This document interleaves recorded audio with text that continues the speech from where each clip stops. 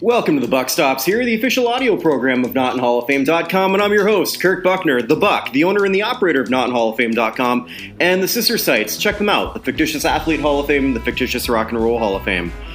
Vinny Lospinuso returns, and our kid Wonder Kid, which works. He's 21, so I guess neither.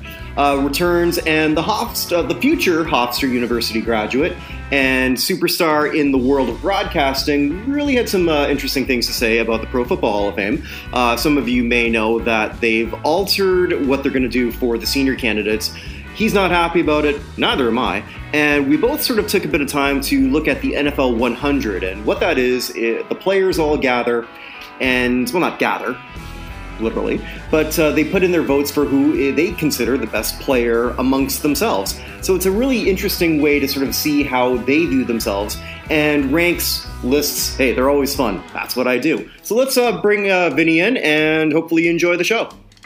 Vinny, glad to have you back. How have you been since the last 2 weeks I spoke to you? Well, classes are going to start for me next week. That's going to be pretty exciting. But at the same time, I have no idea. Like, half people say, "Oh, don't do schools, just have it online." The other one says, "No, get it right there, right now. Economy needs it." Like, was that your Trump impression? What? Was that your Trump impression? Yes, it was. Okay. You need to understand that it is. Listen, I'd be willing to go another 4 more years because that's how long it will take to do the mail-in ballots. I think Alec Baldwin's job is safe on Saturday Night Live. So are you going to be doing this virtually, or are you going to be like in person at Hofstra? How's that working for you? I literally have no idea. Some classes are going to be synchronous. Some are going to be asynchronous. Some are going to be in person. Some are going to be not. Like, each class is a different set of rules. Well, I'm glad that part of my life is well behind me. But here's the part of the life that's behind me, in front of me, beside me. And the same for you, the Pro Football Hall of Fame. Evan and I talked in the weekly show a lot about our disgust might be a strong word, of how they're going to be moving forward for the next 4 years. So for those who aren't aware, it's going to be the same as usual for the modern candidates. 5 are going to get in. But it's going to be 1 coach, 1 contributor, 1 senior.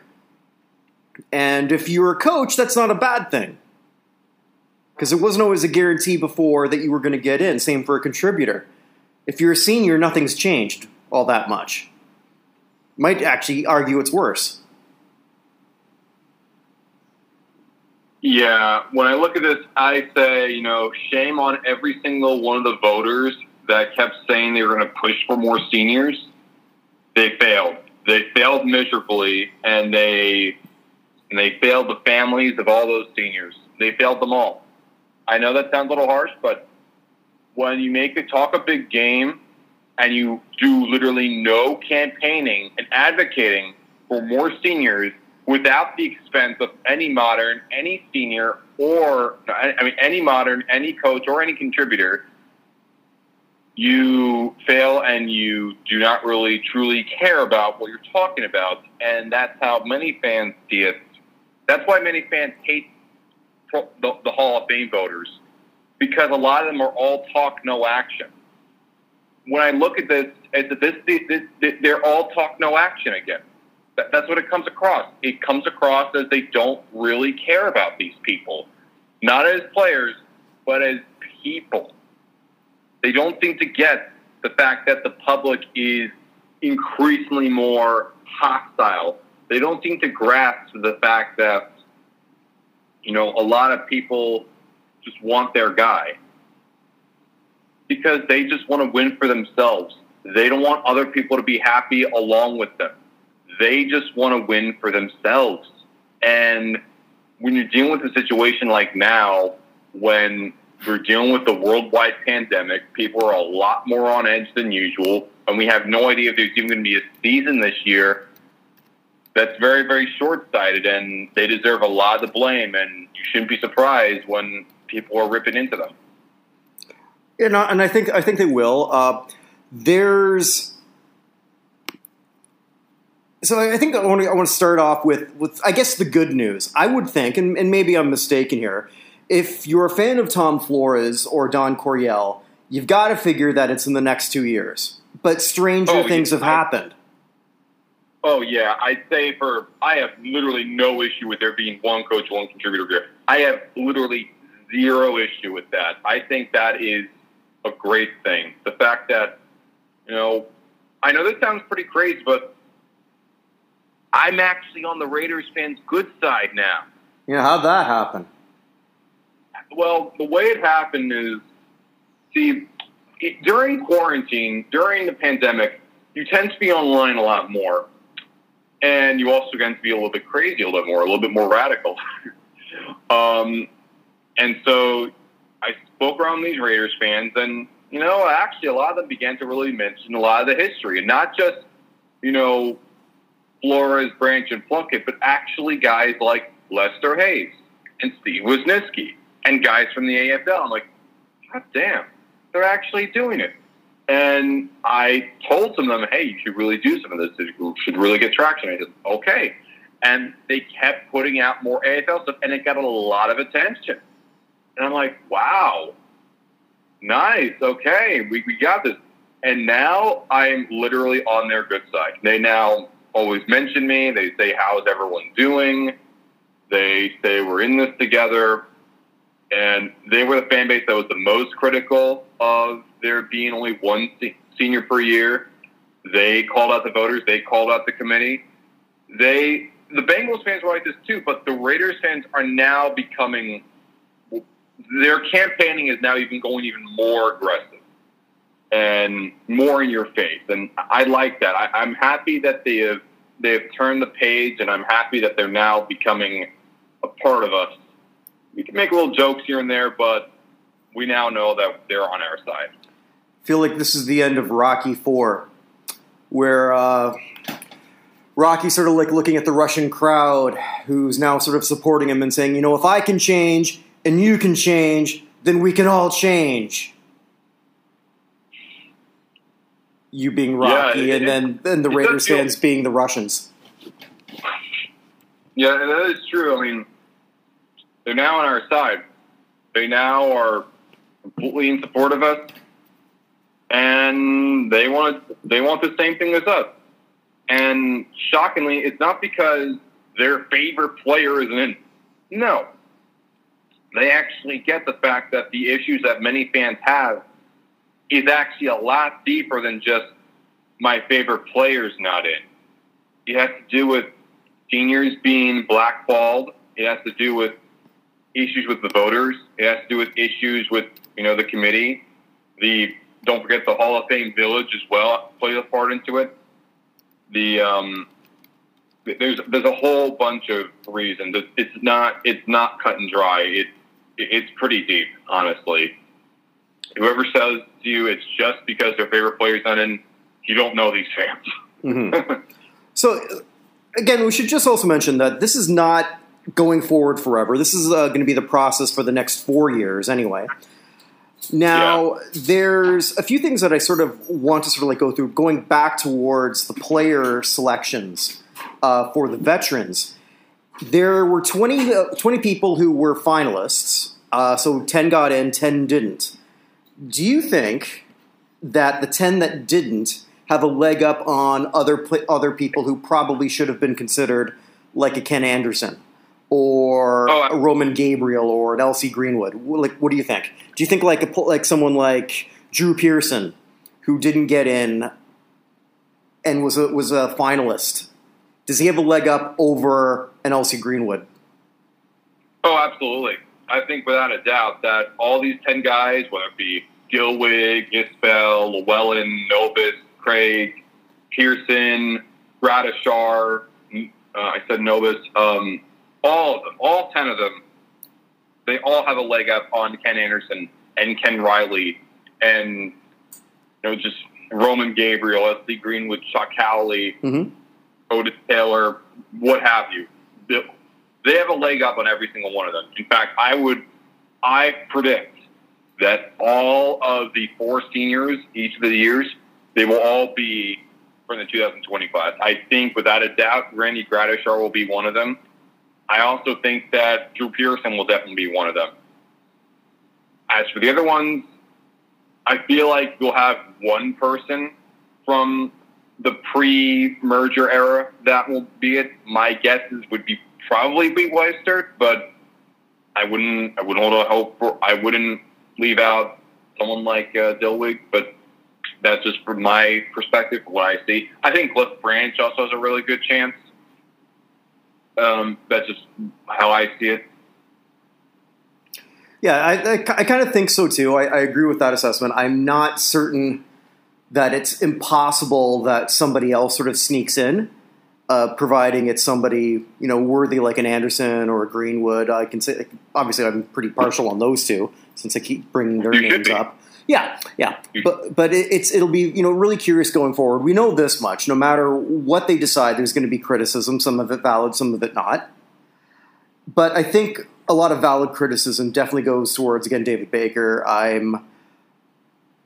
do find that as much as he seems like one of the nicest guys on television, one of those smiles that's going to light up a room, sort of that friendly giant uncle that you just sort of like want to hang out with and hear some stories.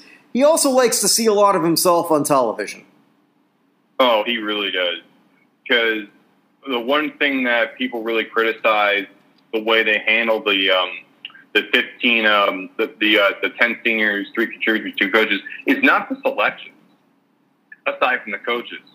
The issue that people really have was how long they dragged that out and how David Baker was often on TV. And that rubbed a lot of people the wrong way, whether that be regular fans or people that were snubbed, like a Pearson or Gradishar or what have you. Well, this feels like the 4th time I'm going to mention this on a show, but I'm going to mention it again. Just the amount of heartbreak that Drew Pearson had to have during that broadcast, because when Harold Carmichael was in the NFL.com studios accepting his gold jacket from David Baker, because that happened early in the show. And if Harold Carmichael is flown there or arrives there, however he got there, it doesn't really matter. Pearson at that point had to know he's not getting in, but he's got to wait another 2 hours. Well, maybe, because it's television. You don't know how they're going to do it. Yeah, I mean, again, it's one of these instances where for a business, it's one thing. For a show, it's one thing. For entertainment, it's one thing. But again, you're literally handling the reputation of someone's life, because that's how I particularly see the selections. I know that it could be fun to debate certain cases, but they need to really understand that when it comes to fans and especially even players, your reputation is in the hands of these selectors. Your literal reputation, the way you are going to be perceived for the rest of your life, is going to be in the hands of these people. That's why there's just a lot of animosity involved because of that. I know it could be fun. I get that. But you need to also take it really, really seriously and not just treat it like a game. Because if you treat it like a game, you get the reactions of Pearson and you get the reactions of all the fans that follow. Well, and that was really the problem, though. I don't think anyone really enjoyed the way they dragged it out. You and I were both watching that live on the network. We're watching other people's reaction. I don't see anyone who was saying, "Oh, I really love the fact that they're making us wait." Nobody.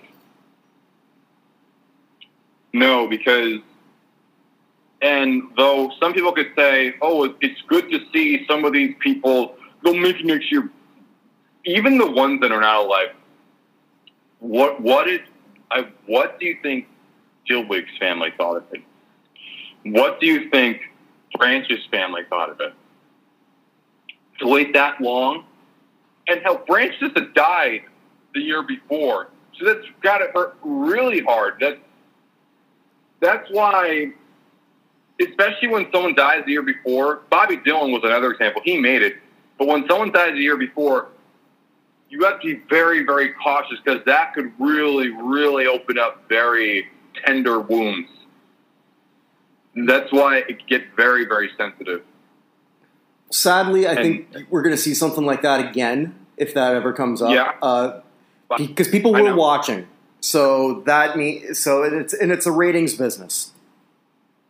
Yes, but we also know that in this day and age, while that is the case, but we're also seeing the ripple effects of what people think in general about certain things, whether that be online or even in public, because I don't know if it's the pandemic, I don't know if it's a protest or just the state of America, but I have noticed that more and more people, regardless of what your occupation is willing to speak out about certain and just go lash out. And the reactions are usually much, much worse and much, much more angry. Legitimately angry, not just angry because they're biased against my team, or like legitimately angry.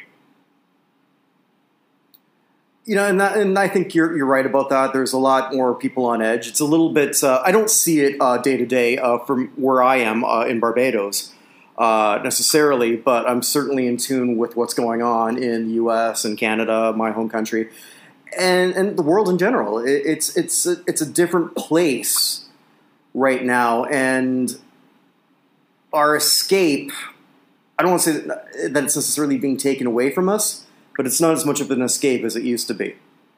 Oh, no, not at all. Because the big reason as to why I want to see an increase from 8 to 10, I know that some could say, oh, it makes it special. Listen, that doesn't work in today's world. You need to understand that when there's literal reaction, and all that could be good entertainment, the reality is people tend to hold grudges a lot more openly than in the past.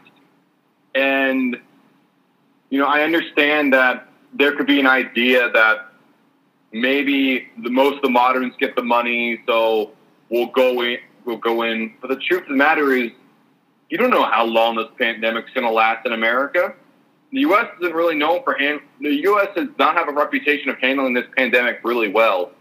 And, if we don't have a season, most likely we're not going to have a college football season this year. Doesn't look like it. And we might, and if we have an NFL season, it's going to be abbreviated.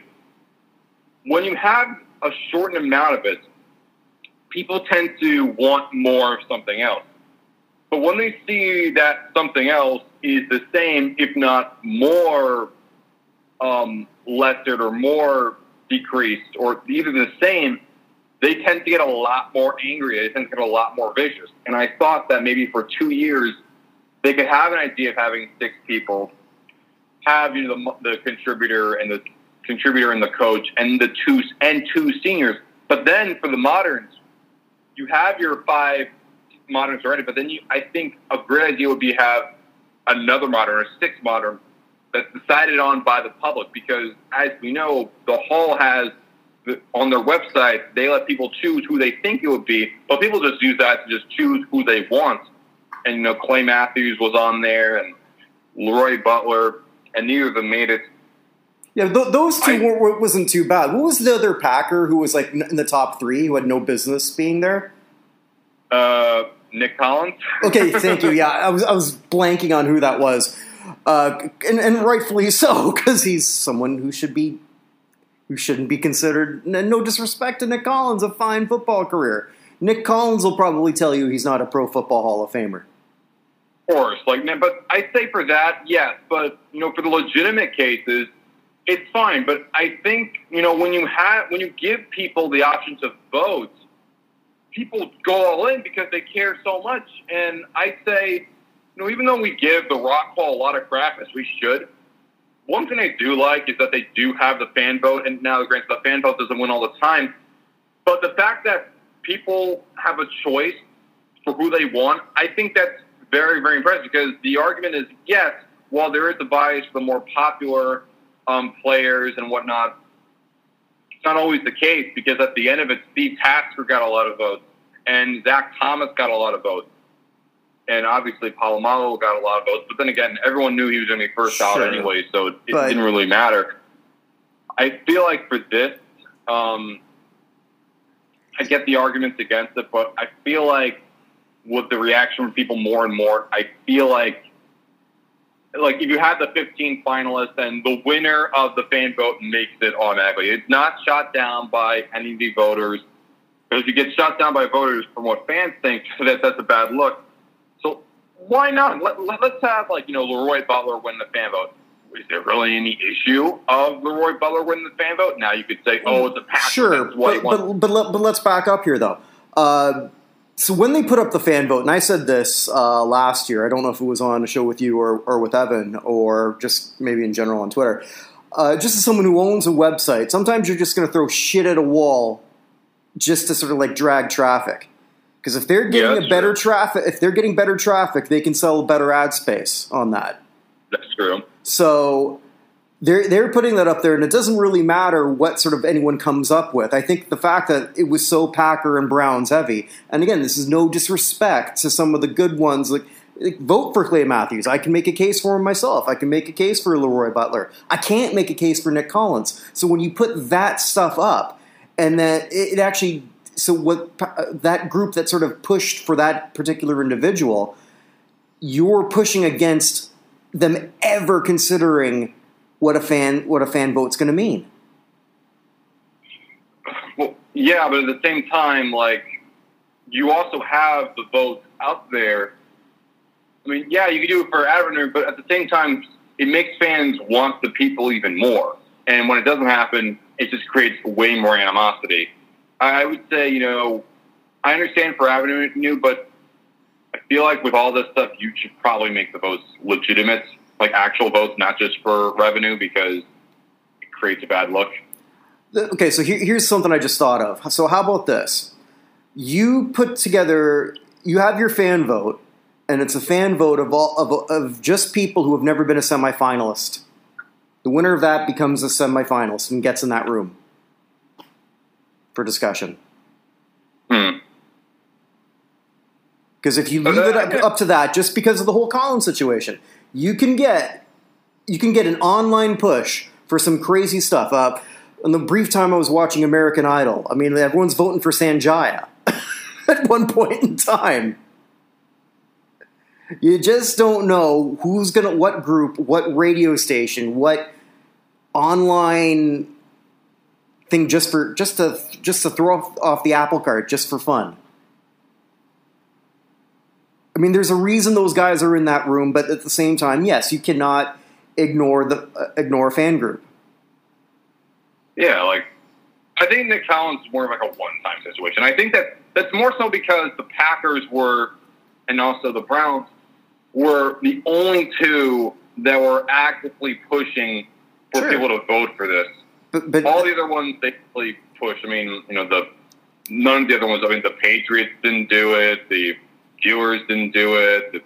And if they did, the Packers were the ones that pushed heavily. I think, if they all pushed equally for it, I think you'd probably get a bit of a different result. It might sway a little bit more to the popular team. That can't happen because there's not equal fan bases. There's just not. That is true. That's a fact. Yeah.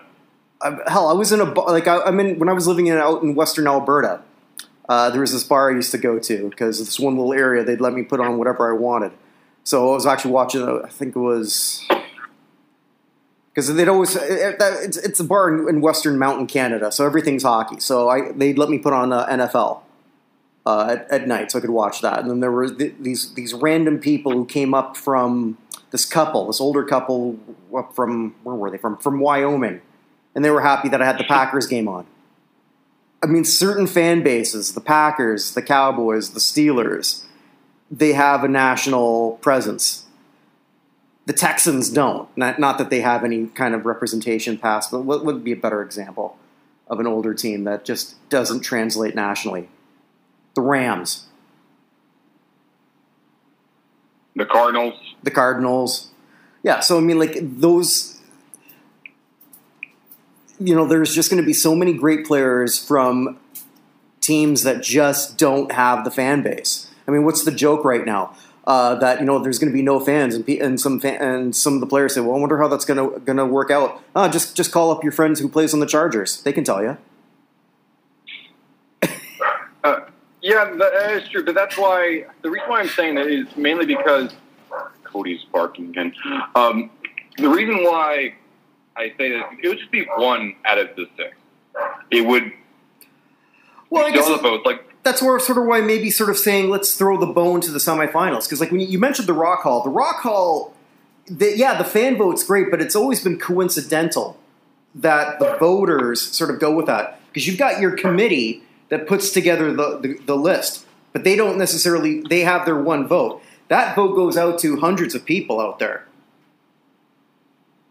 Yeah. So it's been reflecting what the people have sort of said, but it didn't last year for the first time in 6, I think, since the Rock vote sort of came out. So that was all pure coincidental. Now, do the people who were voting on that sort of take that in consideration? Some might. I don't know about all of them, but it's not a committee that decides who gets in. It's a committee that decides who's on the ballot. Yeah, it's like when it comes to a lot of this stuff, I think you're just seeing, like, I have spoke with more people that want to see. Well, increasingly, I've seen more that say, you could say player and coach, but just people in general want to see more, have a voice with it. I think it's just because just a lack of trust in the people in charge, whether that be David Baker or any of the voters. Mm-hmm. And when I say the voters, I'm going to call them out by name. Rick Gosselin, mm-hmm. Ira Kaufman, who's no longer with the board, right.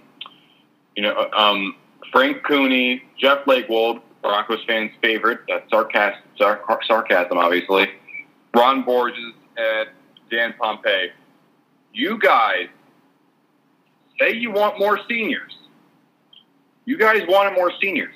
You kept saying it. But when push comes to shove, you didn't actually campaign. Stuff like that is why people don't trust you. This is why some people feel like they got to put it in their own hands. Stuff like that is why you see more fan campaigns. I definitely get it. But I think, and yes, I'm a little bit leery about fans too, and I'm aware about the Pro Bowl stuff. But even then, Pro Bowl is only one part of the puzzle. It's only just like a third of the votes, I believe. I would say, I do like the idea of giving the fans a bone, making them semifinals. I think that could work. Yeah, just something I just thought of now. Just only because right now, based on sort of the discrepancy of fan bases, I'd be too hesitant to sort of give a power to put one person in. But I think a voice should be heard. I think they could even go the route of what the Rock Hall does. Because like when the Pro Football Hall of Fame put out that fan vote, they put out the fan vote for all the preliminary list, right? They didn't do it for the finals. Yeah. They did it for all of them. Like they still had it for the semifinalists. That's where Clay Matthews really got a push. Mm-hmm. But then the following round, he was off. It was each one. Donald Driver had the most. He didn't make the semifinalist list. Then Clay Matthews had the one. He didn't make the finalist. And then Leroy Butler had the top. He didn't make the Hall. So each instance of the fan vote winning, per se, per round, none of their guys made it to the next round. And I think that's sort of part of it. It is something to sort of think about going forward. Before we look at the NFL 100, there's 2 new members of the Pro Football Hall of Fame committee. Evan and I talked about that on the weekly show. I sort of want your opinion on this. Bill Polian is one of the new members, a Hall of Famer himself. I don't think anyone can criticize his credentials, 6-time Executive of the Year. Yeah. I would say it's important to have that room with the voice from the executive. However, it's the executive that the internet really, really, really hates. Like, really hates. Well, they can hate him all they want. I mean, he's more than qualified. He's actually more qualified. Yeah, but sorry, go ahead. More than qualified, but it's more so because of the race aspect. Many people are never going to forget, and they're always going to keep reminding him that he thought Lamar Jackson should have been a wide receiver. And yet there were other people as well, but Bill Polian especially was very hard on that. And he can be wrong, and that's okay. What? He can be wrong, and that's okay. I mean, if he's in that room years later, and hopefully he's not, because I think there should be term limits. No. Now I'm looking at this, and I say, man, like, you have a guy that many people like to say is literally racist. And I understand, obviously, do I think he is racist? I don't know. It's like, it's very, very touchy in today's world. I mean, some could be silently racist. I can't really comment on that. Well, there's been a long time, and you mentioned Ken Riley earlier. There's been a long time football bias, which I would have hoped would have been gone long before Lamar Jackson declared himself eligible for the draft, which was only 2 years ago, where they would look at a black quarterback and try to convert them into a wide receiver or a safety. Ken Riley was such a player. Now, you and I both think that he's got the credentials as a Hall of Fame. Sorry, no, he was a cornerback. My apologies. But still, there's still that. It wasn't all that long ago where Anton Randall was tearing it up at the University of Indiana, and he had to convert himself to a wide receiver. But not that it's really the same thing. Eric Crouch, white man, Heisman Trophy winner, did the same thing because they told him he wasn't going to make it as a quarterback either. Michael Robinson, don't forget either. He had to be converted to a fullback. Yeah, and it's that's the sort of thing that sort of happens in football. I'd like to think that we're well past that. You and I have joked, and I've joked this with other friends. I mean, 20 years ago, you're looking for your white quarterback and your black running back. Now, look, the best quarterback in the league is black. The best running back in the league is white, and Christian McCaffrey, in my opinion. It's ridiculous. The world's turned upside down. But I would say, I know that many people could say, "Oh, it's not racist or white." Listen, the players would tell you that the league is racist, and I'm not trying to say players are right. I can't say it's racist, but the people that play say it's racist. Well, I think there's a certain element to that. Otherwise, they wouldn't feel the need. Well, I personally think it is, and I'm sort of glad we're sort of touching on this. Yeah, and again, we're two white guys discussing this, so we got to put that in proper perspective. But the fact that there are so many black players that haven't translated into an appropriate amount of black coaches is concerning to me. Now, it's also but that's my take on it. Now, going back to this, and why I'm sort of glad this sort of came up. Bill Polian isn't the only new member of the committee. Lisa Salters is. Sideline reporter, been covering the NFL, since 2000, I believe. If I'm correct, and I might be wrong, Vinny, you'd probably know better than I believe she's the first African-American woman to be on this committee. Am I correct? Yes, she is. Now, I know that I spoke to some historians that were like, they said that, Lisa Salters was added just for clout. She's not truly qualified as Polian, but I heard some say that, I don't know, like, I like Lisa Salters. Now, she's interviewed a lot of the players. I think it can be a bit of a perspective, but my question when it comes to the selection, the biggest one, is not the loss of Vito Solino and Ira Kaufman. And it's not even the addition of Lisa Salters or Bill Polian. It's the fact that Larry Michael's still on that. Okay. That's my big... Okay, well, can you explain why? Remember the Washington Post article that documented the Washington Washington football team? Yeah, that's their new name. Sexual harassment claims where 17 women came forward and highlighted specifically about the massive harassment and misogyny and just perverseness of the Redskins organization. Okay.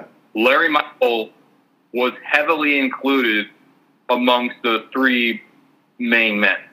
In fact, it just so happened that he retired from the team just before the article came out. How coincidental. Just like how those two other guys were also fired just before it came out. That's Again, a fair what a point. coincidence. No, I didn't know that. And that's a very good point.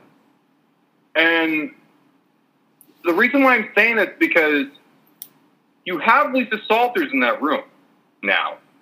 You have a few other women. You have a couple other women in that room. And many people want to see Amy Trask make the Hall of Fame. For these women in the room specifically, what message does it send when you have a accused sexual harasser making the decisions on these players? What does that say? No, I never thought of that, and you're 1,000% right, Vinny. Evan and I, we were talking about term limits, and I am advocating for term limits on all of these committees and all of these voters because, like you just said, is Bill Polian more qualified than Lisa Salters? Or people saying that, yeah, of course he is. Is Lisa Salters qualified to be in that room? Absolutely. I think so, yeah. Yeah, but there's no reason why you can't take some of these people in that room and just rotate them out because you're going to find some other people with different points of view who have different qualifications but are have something to offer. And I want to go back to an article that was making its rounds, and I apologize, I forget who it was from and who it was by.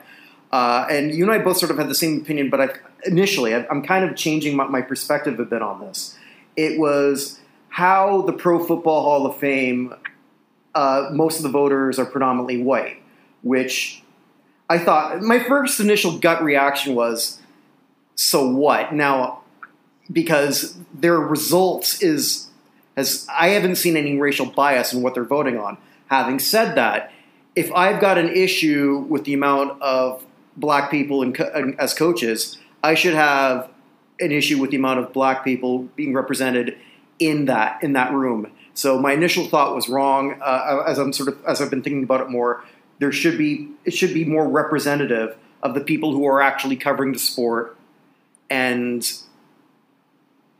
let the result fall where it may.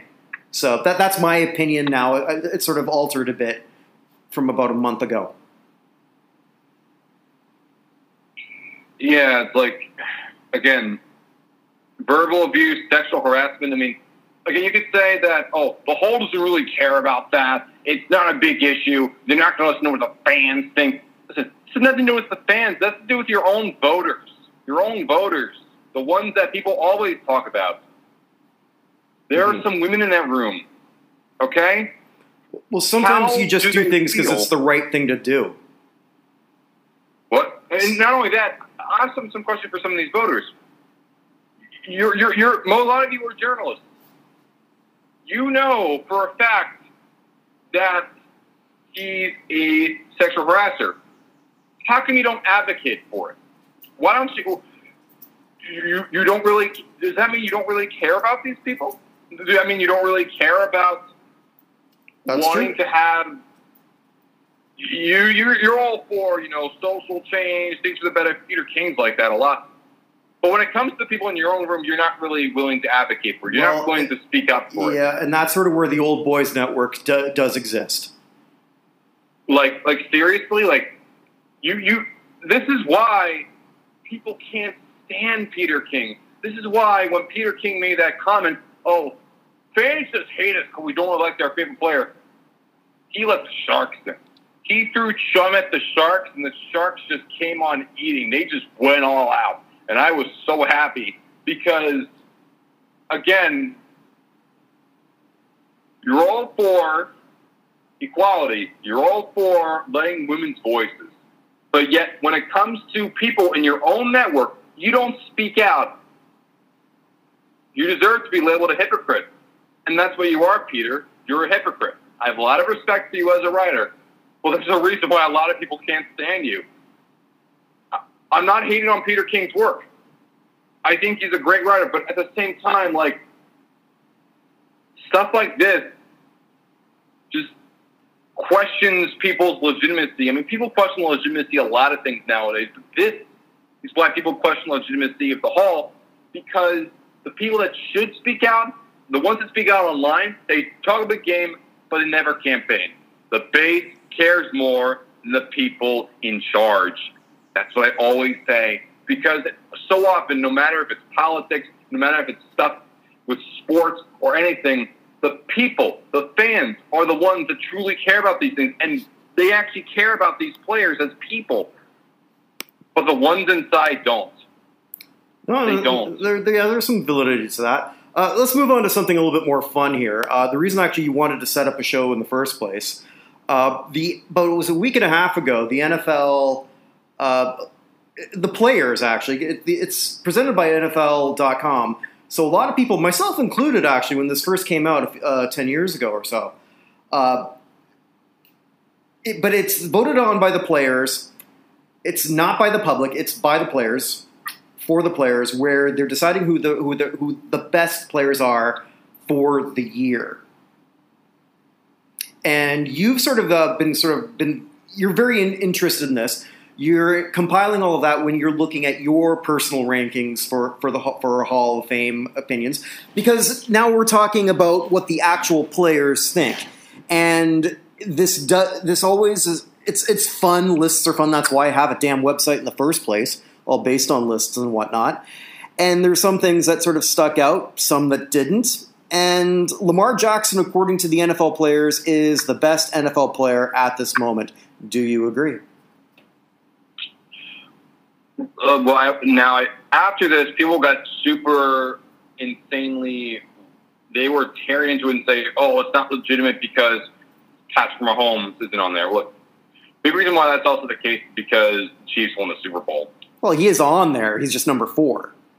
Yeah, I mean, he was also number 4 last year. I wouldn't go too crazy about it because when you're someone like Mahomes or Jackson, something like this is not really going to affect the perspective of what people think. It's more so about the ones below that it does. Now, I'd say, look, players always want to have a voice. And many fans say they want to have players have a voice, but they usually mean players that voice the same exact opinion as them when it comes to a lot of it. And this is a big example of it because people just tend to complain that, player X isn't on here because there's a bias. I even saw Louis Riddick claim this whole massive conspiracy theory that players don't want to see Carson Wentz be successful. Like, Louis, why do you even have a job at ESPN? Seriously, if you're going to say that. Well, but there could. It's at the end of the day, whether it's so-called experts, writers, executives, fans, players, it's people voting on people, and if you hate another guy. Like I'm sure a lot of baseball writers hate Curt Schilling, you're not necessarily going to vote for him just because that's your little bitty way to say fuck you. If you love someone, if he's your friend, you're going to vote him. It's hard. I mean, so as much as you've got, if you're a player, you've got a far more nuanced opinion. You also, in some ways, are more clouded. The players tend to be the issue that I have. Like I mix on it. Like in theory, you would say, "Oh, writers are more neutral." They not could be always. bigger assholes too. Yeah, not always. Absolutely. That's why I use the Curt Schilling example. Because as much as Curt Schilling is definitely a dick, he's also definitely a Baseball Hall of Fame worthy player.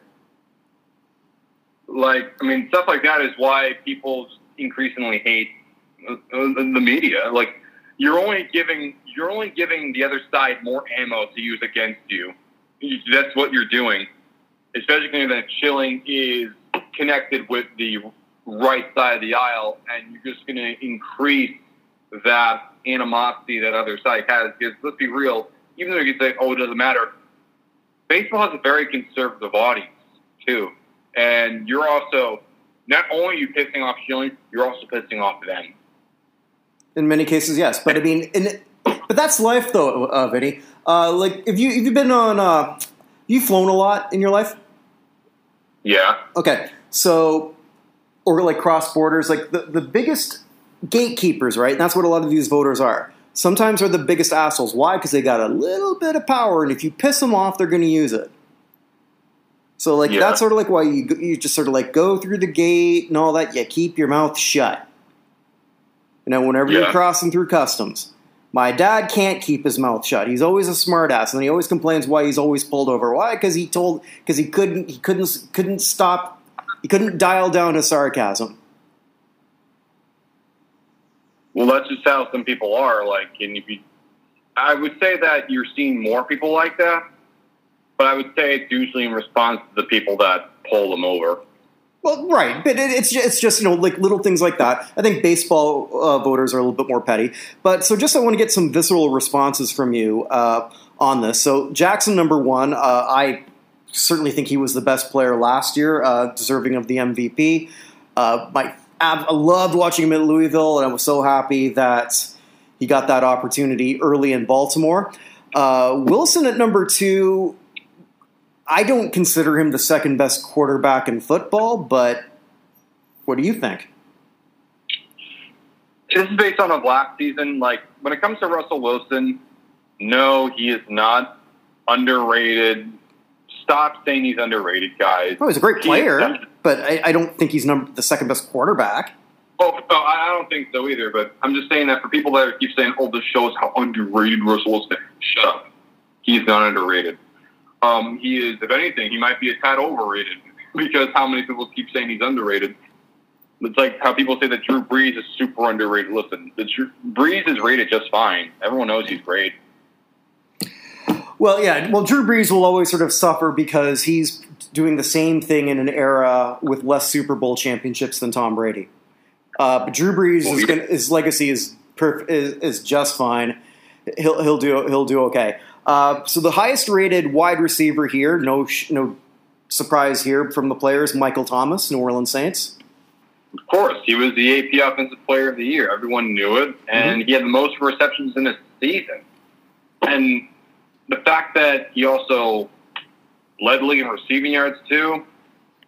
I mean, it was obvious. It was an obvious. He should be the best wide receiver ranked this year because he was the best wide receiver ranked this year. Plain and simple. Yeah, no, definitely. One that I'm a little curious about, actually, they're number 9 and number 10. I'm really curious to see how they perform next season. Stephon Gilmore, who out of nowhere has put himself into a Hall of Fame conversation because anyone who's a Defensive Player of the Year, they've got him ranked number 9. Is he going to be the same player for the Patriots this year? I don't know. You didn't see a lot of that in his first few years in Buffalo. Yeah, he didn't. He was a good player, but not really someone you would say would be great. But then he got that big contract with the Patriots. He didn't really do a whole lot in his first season with the Patriots. But the following season, oh man, he lit it up. And the following season, he was just as good. No, he was even better. Well, yeah, it's the Defensive Player of the Year.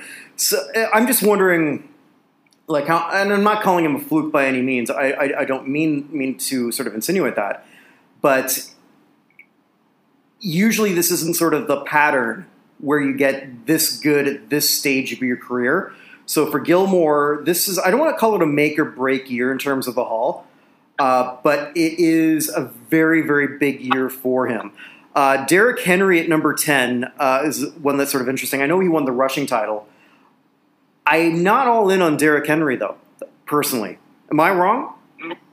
You're not wrong. I mean, running back is a position that people have very mixed feelings on. I mean, the wide receivers are the ones that the reason why a lot of them are so vocal is because a lot of them feel slighted for one way, shape, or form. But for running back, I mean, he was fantastic this year. Let's don't get it twisted. Derrick Henry was phenomenal. Sure. This season. I'm not doubting his rank for and as a look back. I'm not all in on him going forward, and I should have worded that better. And I'm more than happy to be wrong on that. Oh yeah, I feel exactly the same way as you. With me, I feel very mixed with Derrick Henry. He did sign a 4-year contract with the Titans. However, when it comes to running back, they tend to break down a little bit as they age. That's why you see so many running backs by committee. The reason also, not only that, are the Titans going to be the same team next year? Because keep in mind, they snuck into the playoffs as the 6th seed. Now with the 7th seed, they have a better chance. But that doesn't necessarily mean you're going to make it to the AFC Championship game again or even further. It could also mean that more people have seen film on you and are willing to dissect your game a little bit more. And that could create a bit of a down year for Henry and Tannehill and the Tennessee Titans in general. Yeah, so 2 more things I want to sort of like get your quick take on. George Kittle is the highest rated tight end by quite a bit. Number 7, Kelsey of Kansas City, number 18. No argument here. I think Kittle just had just a breakout year. I don't see any reason why he can't repeat that. I mean, George Kittle, there's nothing negative I could say about George Kittle. I love his game. I love him as a person. I love his personality. I love his energy. I love his story. I love the fact he was a steal for them. I like how he's essentially the face of the offensive side of the ball. I mean, there's nothing negative I could say about George Kittle. I just love everything about him. Okay. And the one thing, because this is your wheelhouse more than anything else when it comes to pro football and the Hall of Fame, there's no special teamers on this list. Does that bother you, or do you think this is accurate? I'm not really shocked. I mean, that's usually the case. I mean, there's been only really one, technically 2 instances of a special teamer even making it. 2015, when Adam Vinatieri made it, and in, I think it was like 2016 or 17, maybe even someone else, it's when Justin Tucker just barely missed the 100. I think it was like 101. Doesn't really bother me. It's not going to affect my feeling on whether or not I think Slater is deserving or Tucker or Hecker. That's not really going to affect it. I mean, when it comes to a lot of the players, they generally don't. They focus more on their side of the ball than the other one. And even for special teamers, they tend to be a bit more neutral when it comes to it. So I don't really have an issue with here. Okay, fair enough.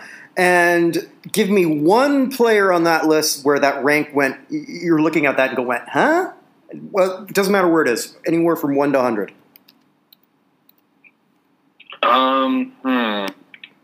I'll check any of them. Any of them.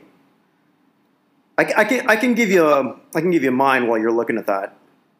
Yeah. Okay. So it's actually pretty far down. And for me, maybe it's just maybe there's a bias. Maybe there's just something I just don't quite understand why he'd be this low. Number 78, Tyron Smith, offensive tackle, Dallas Cowboys. Yeah, that questioned me too. With me, I'm going to look more at the back of it. I'm going to go with that's a bit of a tough one. I would personally say that I'm going to go Allen Robinson, something like that. I mean, I think I'm not one of these people that are going to go all up in arms because of it. Because someone is lower than they quote unquote should be or anything else. I'm really kind of neutral when it comes to it. But I would definitely say that if the players had the voice, had the vote when it came to, but I would say if the players had a vote when it came to Offensive Rookie of the Year, we know that Josh Jacobs would have won instead of Kyler Murray. Yeah, one thing also too, and I'll leave with this thought. Because I was watching when all this was sort of being presented online, one of the big, I don't know if backlash is the right word, but I guess we'll say backlash. Kirk Cousins at number 58, quarterback, Vikings. A lot of people thought he wasn't deserving of that spot. Cousins had a great season last year. What are you talking about? No, I agree. I thought like that was an interesting backlash for a quarterback who I think is pretty good. I think it's because of Cousins, just the reputation the media gives him, and again, all the conspiracy theories that Carson Wentz got for not making it, I wish Matt Ryan had that stuff too. Matt Ryan he's probably the one guy if he were to say, you know what, I really don't think about it, I believe him. Oh yeah, I'm pretty sure he's one of those guys, like, I'd say with his Hall of Fame case, it's not going to be by a fan vote either. He's one of those guys that's going to ride heavily, especially on the analytic committee. I know I know for a fact he's going to be one of those analytic ball pushes. Yeah, because Ryan's not on this. He's not on this list at all, is he?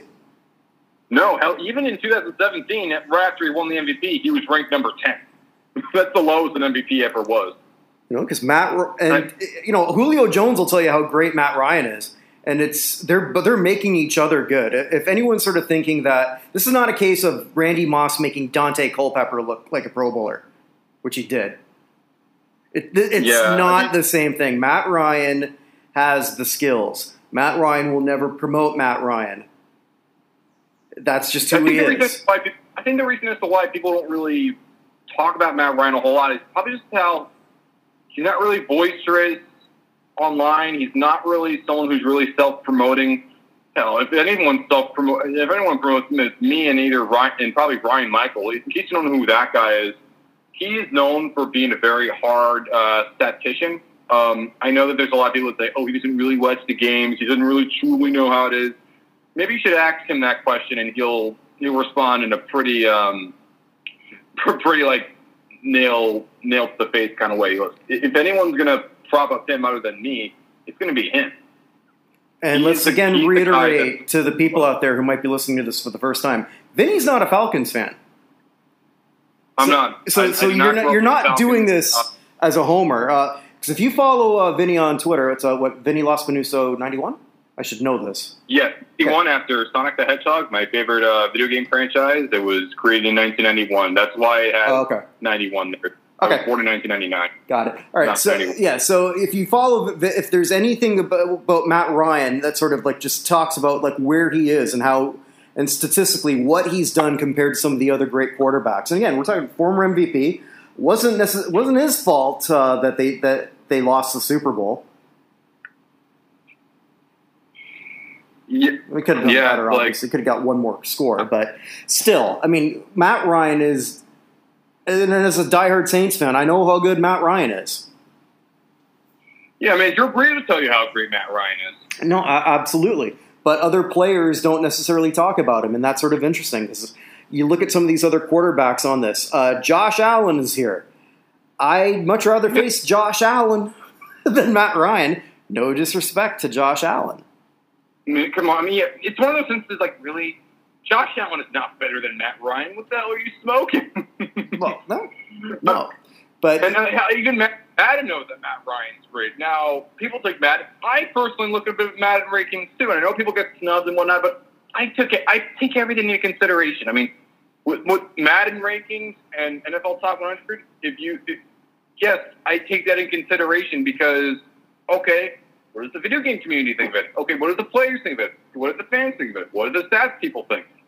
I just look at every single one of these avenues because we just say, just watch film. That's all that matters. That's all that matters.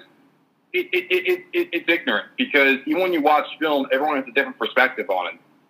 So you just look at each single one as opposed to just film. That's how I look at it. Yeah, everyone was watching a lot of film, and they were convinced that Jamarcus Russell was a legitimate NFL quarterback at the number 1 pick. But he can throw 70 yards from his knees. And how many times is he going to do that in a game? Yeah. What's that? None? I had some people keep telling you, the fact you didn't watch the guys the fact you don't watch the guys that you promote tells you all you do is read Wikipedia. You don't truly have real sources. And no, don't look at any articles. No. Look at the books at the library in the reference. Those are the real, that's where you really get it. Like, come on, man. Well, NFL to me is like it's where coaches matter the most, but it's also where coaches can outthink themselves. That doesn't happen necessarily in baseball and hockey or basketball combined nearly as much as it does in football because you can outsmart yourself so many times, and that's scouts too. Well, that's why I love the coaches section this year. But when I look at this and like saying, now I heard some people say, if you go in that room, you'll know. They'll know you don't truly watch what you do. Yeah, because it's going to be because it's easy for people to find film of LeVerne Dilwig from the 1920s. Like, Well, really, it's the same type of thinking that if a quarterback is listed like or if he's 2 inches shorter than the norm, like who was that Giants quarterback who became the Bachelor, who's now Jesse Palmer? Became a third-round quarterback, and he played in Florida, and he's always on my radar because he's a Canadian, and he was from Ottawa, where I spent a bit of time, so you'd see article upon article, then I'd watch him play at Florida. It's like, he sucks. Yes, he's 6'5", he's got that arm, he looks like the perfect quarterback. He's not the perfect quarterback. He can't, because he'll miss the target by 10 yards every time. Not every time, obviously, I'm exaggerating, of course, but his end result, despite being the quarterback that you would sort of put, if you were to like build that in Frankenstein's lab, it would have came out Jesse Palmer. The only problem is Palmer couldn't do it. Same with Jamarcus Russell. Drew Brees is not that guy. You building that in Frankenstein's lab, it's not coming out looking like Drew Brees. Which one's going to be the Hall of Famer? Drew Brees. It's why I don't really. It's why I'm not as big as watch film only. I'm not one of those people because, unlike some of them, I actually think outside the box. How about that? That's where I'm saying sometimes you outsmart yourself in the game of that, and you see it over and over and over again. Because they're not necessarily looking at what sort of happened on the field; they're looking at what sort of They're looking at. But look at this. Look at the combine. Oh, he ran a 4.4. Okay, but did he tackle anybody when he's running the 4.4? You know? No, all you're doing the 40-yard dash is just running in a straight line. Okay, what about the times when they're running back and forth and they're doing cones? And even then, your college film is not going to reflect the same way as you on the NFL field, as well as the practice. And the same thing with people, too. Like, you can't just go off how a person is just by how they are on TV. You can't do that. Oh, but it's on film. No. Look at Ellen right now. Ellen could be all super nice, but then you look behind the scenes and say, wow. I've been telling my wife for years she was a fraud. I don't know how we got on Ellen, but I've been saying that for years because this stuff's been happening from other comics and other writers on that this woman was a fraud. Yeah, I mean, to be fair, I mean, like what Charlie White, critical Penguin Zio, said. Yeah, I follow him. I'd say go watch him. He's funny. He's actually pretty honest about a lot of things. When someone, like you said, when someone's whole brand is being nice, then they're probably frauds. Like, it's one of those instances where, yeah, you can look on film as much as you want, but it's not always going to be a reflection of how the person really is. And the same thing when it comes to film. Who is that player on the Eagles who had that phenomenal combine, but when it came to the pros, he stunk it up? Mm-hmm. No, absolutely. I mean, like, I'm not saying here the combine and all the stuff doesn't matter. It does, but you've got to put everything in a greater perspective. You just do. And again, I don't know why I went from the NFL to Ellen. Although Ellen's a Saints fan, so I'll give her that. Mike Mamula, that's his name. He was in case you don't know who that is, he was the edge rusher from Boston College. That a big reason he had good film, but a big reason why he made it to the 7th overall pick was because of how great his combine was. Mm-hmm. That's the big reason as to why that was the case. But at the same time, when it came to actually playing, he was just okay. And after his contract with the Eagles was up, no one signed him afterwards. It's also one of the reasons why I love football. I mean, it doesn't matter what your team is. Your team can go 4-12 and then win the Super Bowl the next year. That's the NFL, and I love it. Yeah, it's like, again, so basically the moral of the story is don't just look at film, guys. If you're just going to look at film, then you're going to alienate a lot of your other base. Look at stats, look at analytics, look at literally every single thing you have to offer. And you don't need to go all the way to a major public library to find that stuff. Because you can look at all that stuff online.